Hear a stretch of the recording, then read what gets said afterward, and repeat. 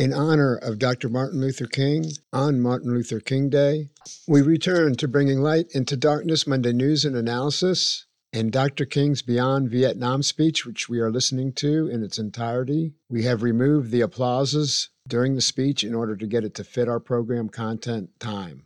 Enjoy. They ask how we can speak of free elections when the Saigon press is censored and controlled by the military junta.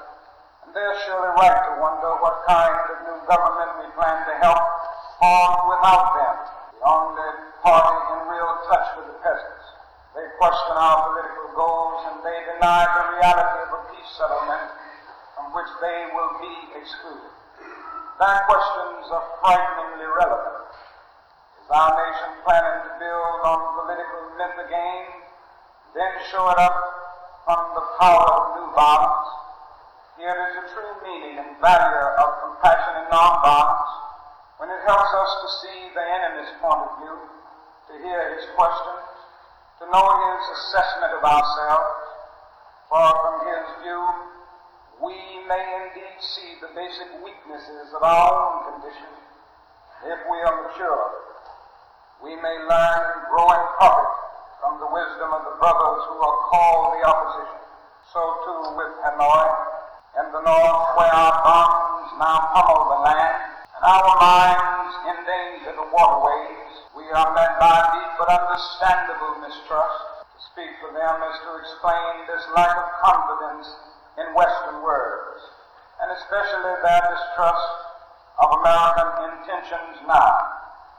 In Hanoi are the men who led the nation to independence against the Japanese and the French, the men who sought membership in the French Commonwealth and were betrayed by the weakness of Paris and the willfulness of the colonial armies.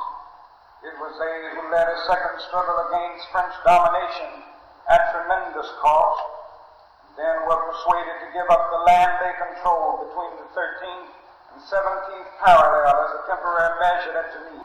After 1954, they watched us conspire with Diem to prevent elections which could have surely brought Ho Chi Minh to power over the united Vietnam. They realized they had been betrayed again, and we ask why they do not leap to negotiate. These things must be remembered. Also, it must be clear that the leaders of Hanoi considered the presence of American troops in support of the Diem regime to have been the initial military breach of the Geneva Agreement concerning foreign troops. They remind us that they did not begin to send troops in large numbers and even supplies to the South until American forces had moved into the tens of thousands. And nor remembers how our leaders refused to tell us the truth about the earlier North Vietnamese overtures for peace, how the president claimed that none existed when they had clearly been made. Ho Chi Minh has watched as America has spoken of peace and built up its forces. And now he has surely heard the increasing international rumors of American plans for an invasion of the North. He knows the bombing and shelling and mining we are doing a part of traditional pre-invasion strategy. Perhaps only his sense of humor and of irony can save him when he hears the most powerful nation of the world speaking of aggression as it drops thousands of bombs on a poor, weak nation more than 8,000 miles away from its shores. At this point, I should make it clear that while I have tried in these last few minutes to give a voice to the voiceless in Vietnam, to understand the arguments of those who are called enemy, I am as deeply concerned about our own troops there as anything else. For it occurs to me that what we are submitting them to in Vietnam is not simply the brutalizing process that goes on in any war where armies face each other and seek to destroy. We add in cynicism to the process of death, for they must know after the short period there that none of the things we claim to be fighting for really involve. Before long, they must know that their government has sent them into a struggle among Vietnamese. The more sophisticated surely realize that we are on the side of the wealthy and the secure, while we create a hell for the poor. Somehow this madness must cease. We must stop now. I speak as a child of God and brother to the suffering poor of Vietnam. I speak for those whose land is being laid waste, whose homes are being destroyed, whose culture is being subverted. I speak for the poor of America, who are paying the double price of smashed hopes at home, death and corruption in Vietnam. I speak as a citizen of the world, for the world as it stands aghast at the path we have taken. I speak as one who loves America, to the leaders of our own nation. The great initiative in this war is ours. The initiative to stop it must be ours. This is a message of the great Buddhist leaders of Vietnam. Recently, one of them wrote these words, and I quote, "Each day the war goes on, the hatred increases in the hearts of Vietnamese, and in the hearts of those of humanitarian instinct. The Americans are forcing even their friends into becoming their enemies. It is curious that the Americans, who calculate so carefully on the possibilities of military victory, do not realize that in the process they incur in deep psychological and political defeat. The image of America will never again be the image of revolution, freedom, and democracy, but the image of violence and militarism," unquote. We continue, there will be no doubt in my mind and in the mind of the world that we have no honorable intentions in Vietnam.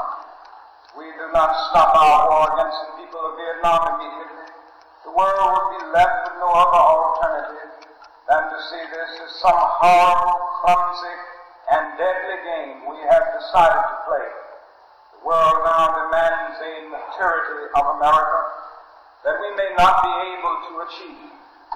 It demands that we admit that we have been wrong from the beginning of our adventure in Vietnam, that we have been detrimental to the life of the Vietnamese people. The situation is one in which we must be ready to turn sharply from our present ways in order to atone for our sins and errors in Vietnam. We should take the initiative in bringing a halt to this tragic war.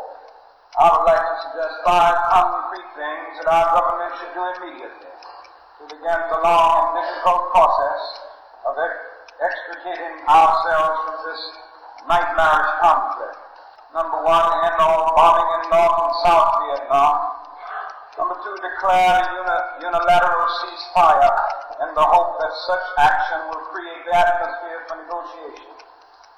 3, take immediate steps to prevent other battlegrounds in Southeast Asia by curtailing our military buildup in Thailand and our interference in Laos.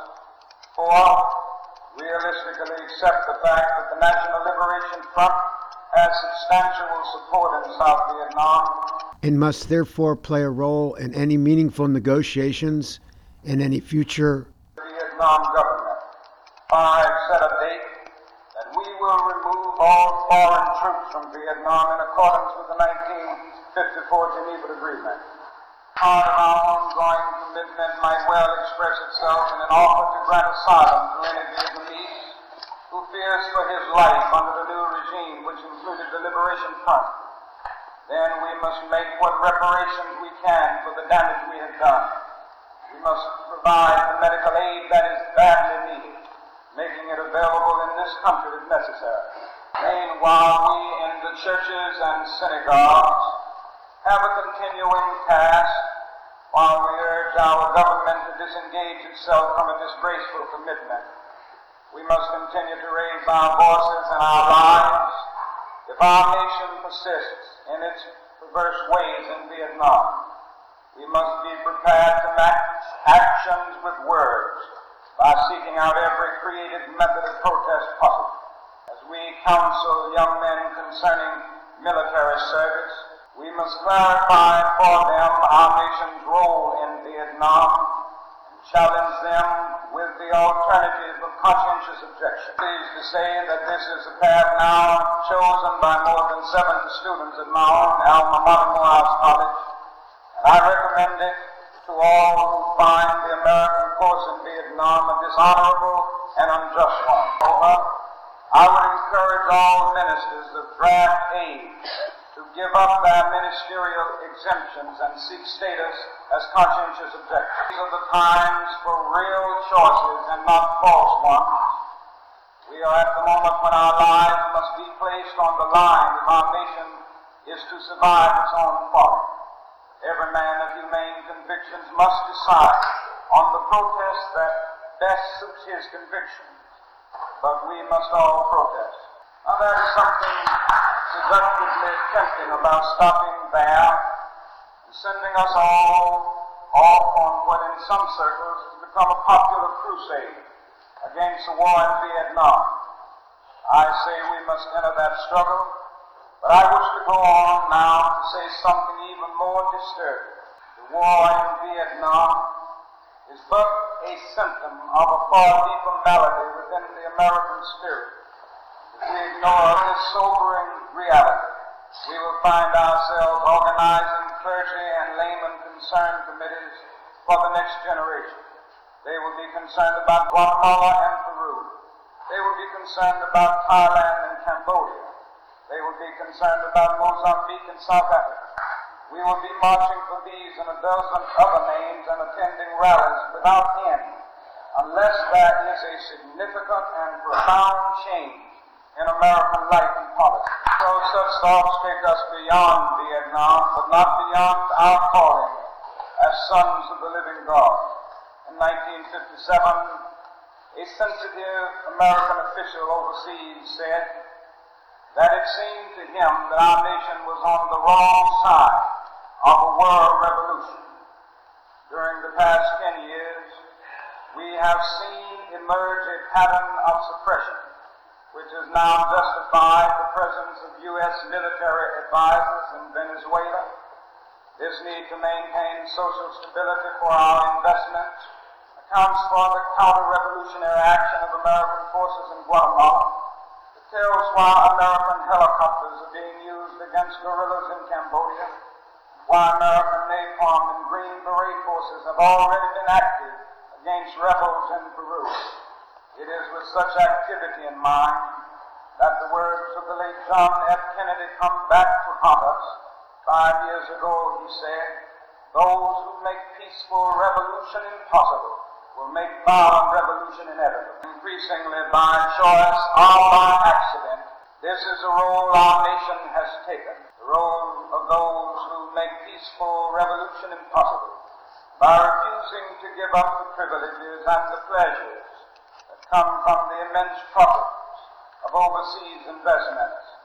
I am convinced that if we are to get on the right side of the world revolution, we as a nation must undergo a radical revolution of value. We must rapidly begin the shift from a thing-oriented society to a person-oriented society, when machines and computers, profit motives and property rights are considered more important than people.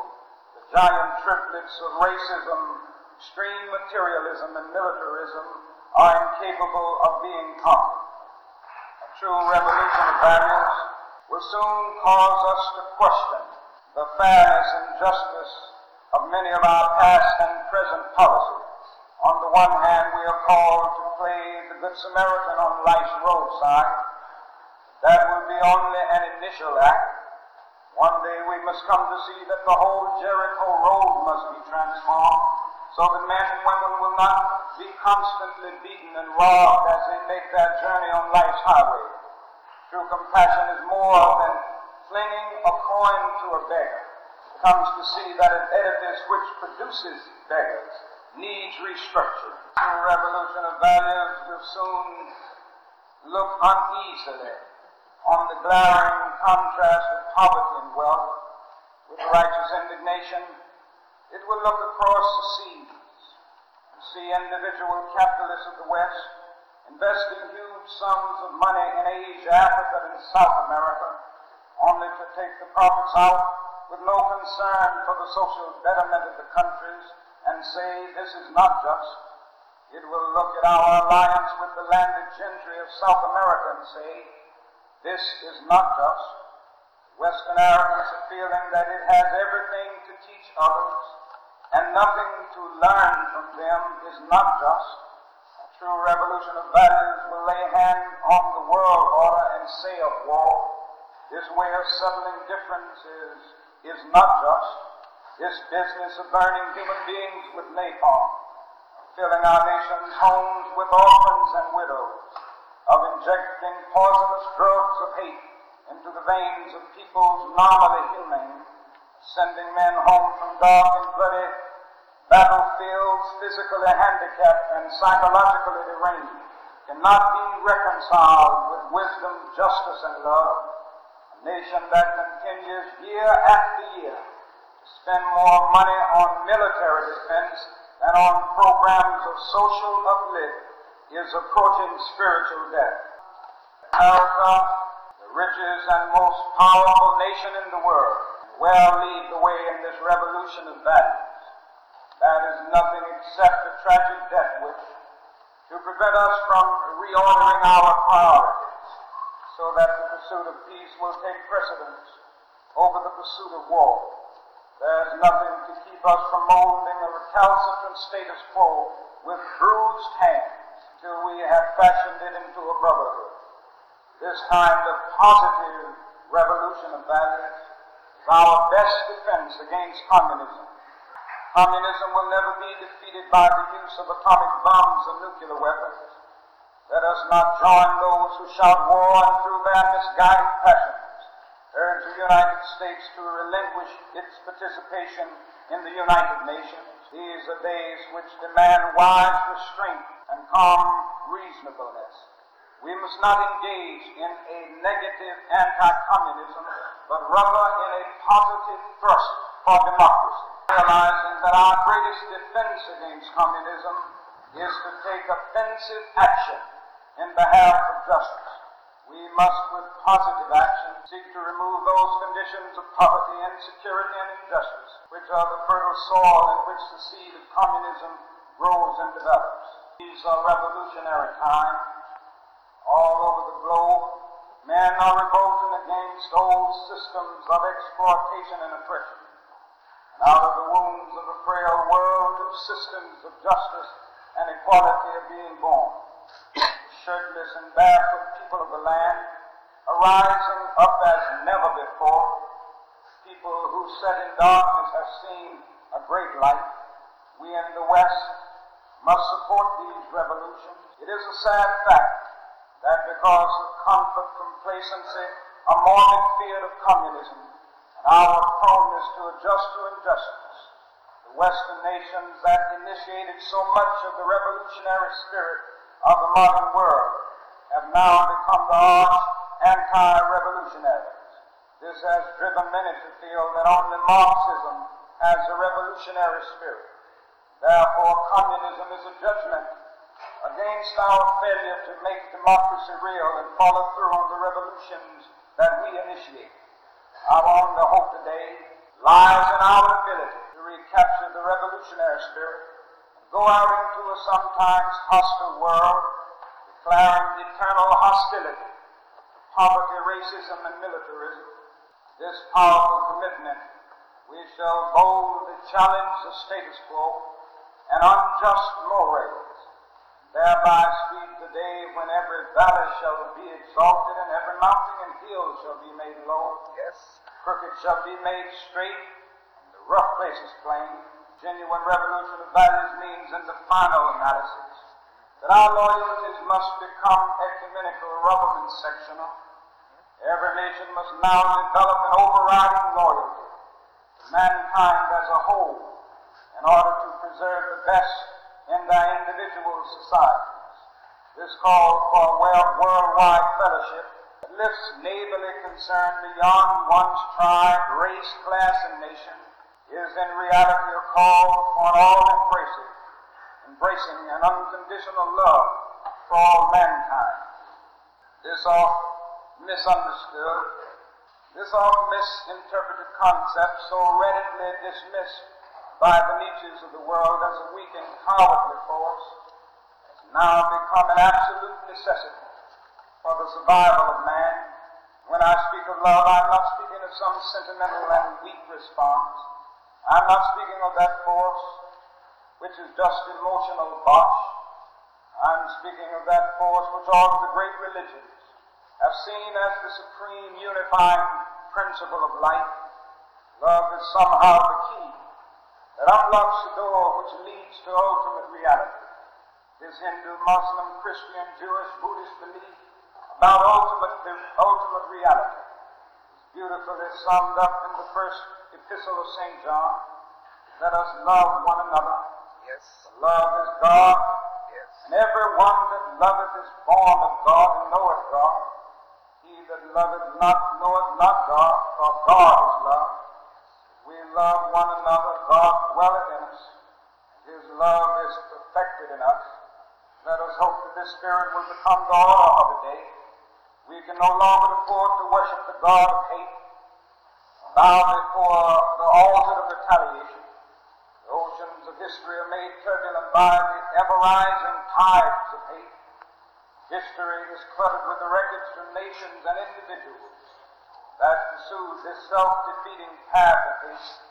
As Arnold Toynbee says, love is the ultimate force that makes for the saving choice of life and good against the damning choice of death and evil.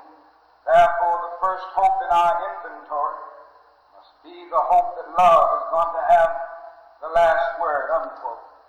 We are now faced with the fact, my friends, that tomorrow is today. We are confronted with the fierce urgency of now.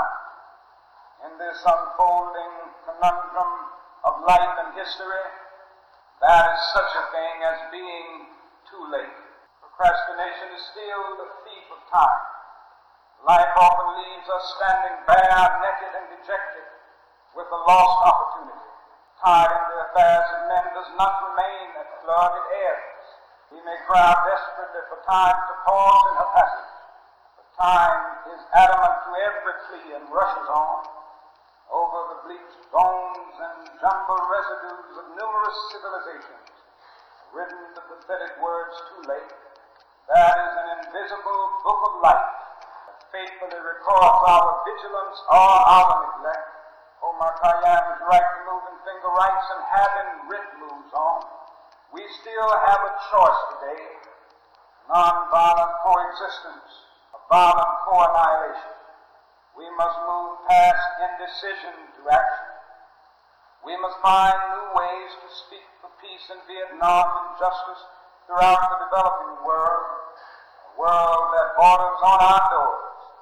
We do not act, we shall surely be dragged down the long, dark, and shameful corridors of time, reserved for those who possess power without compassion, might without morality, and strength without sight. Now let us begin. Now let us rededicate ourselves to the long and bitter but beautiful struggle for a new world. This is the calling of the sons of God, and our brothers wait eagerly for our response. Shall we say the odds are too great? Shall we tell them the struggle is too hard? Will our message be that the forces of American life militate against their rival as poor men, and we send our deepest regrets? Will there be another message of longing, of hope, of solidarity with their yearnings, of commitment to their cause, whatever the cost? The choice is ours. Though we might prefer the wise, we must choose in crucial moment of human history. That noble bard of yesterday, James Russell Lowell, eloquently stated, once to every man and nation comes a moment to decide in the strife of truth and falsehood for the good or evil side. Some great cause, God's new Messiah, often eats the bloom of life, and the choice goes by forever twixt that darkness and that light, though the cause of evil prosper. Yet 'tis truth alone is strong, though her portion be the scaffold, and upon the throne be wrong, yet that scaffold sways the future. Behind the dim unknown standeth God within the shadow, keeping watch above his own. If we will only make the right choice, we will be able to transform this pending cosmic elegy into a creative song of peace. We will make the right choice. We will be able to transform the jangling discords of our world into a beautiful symphony of brotherhood. We will but make the right choice. We will be able to speed up the day all over America and all over the world, when justice will roll down like waters and righteousness like a mighty stream. See you next week.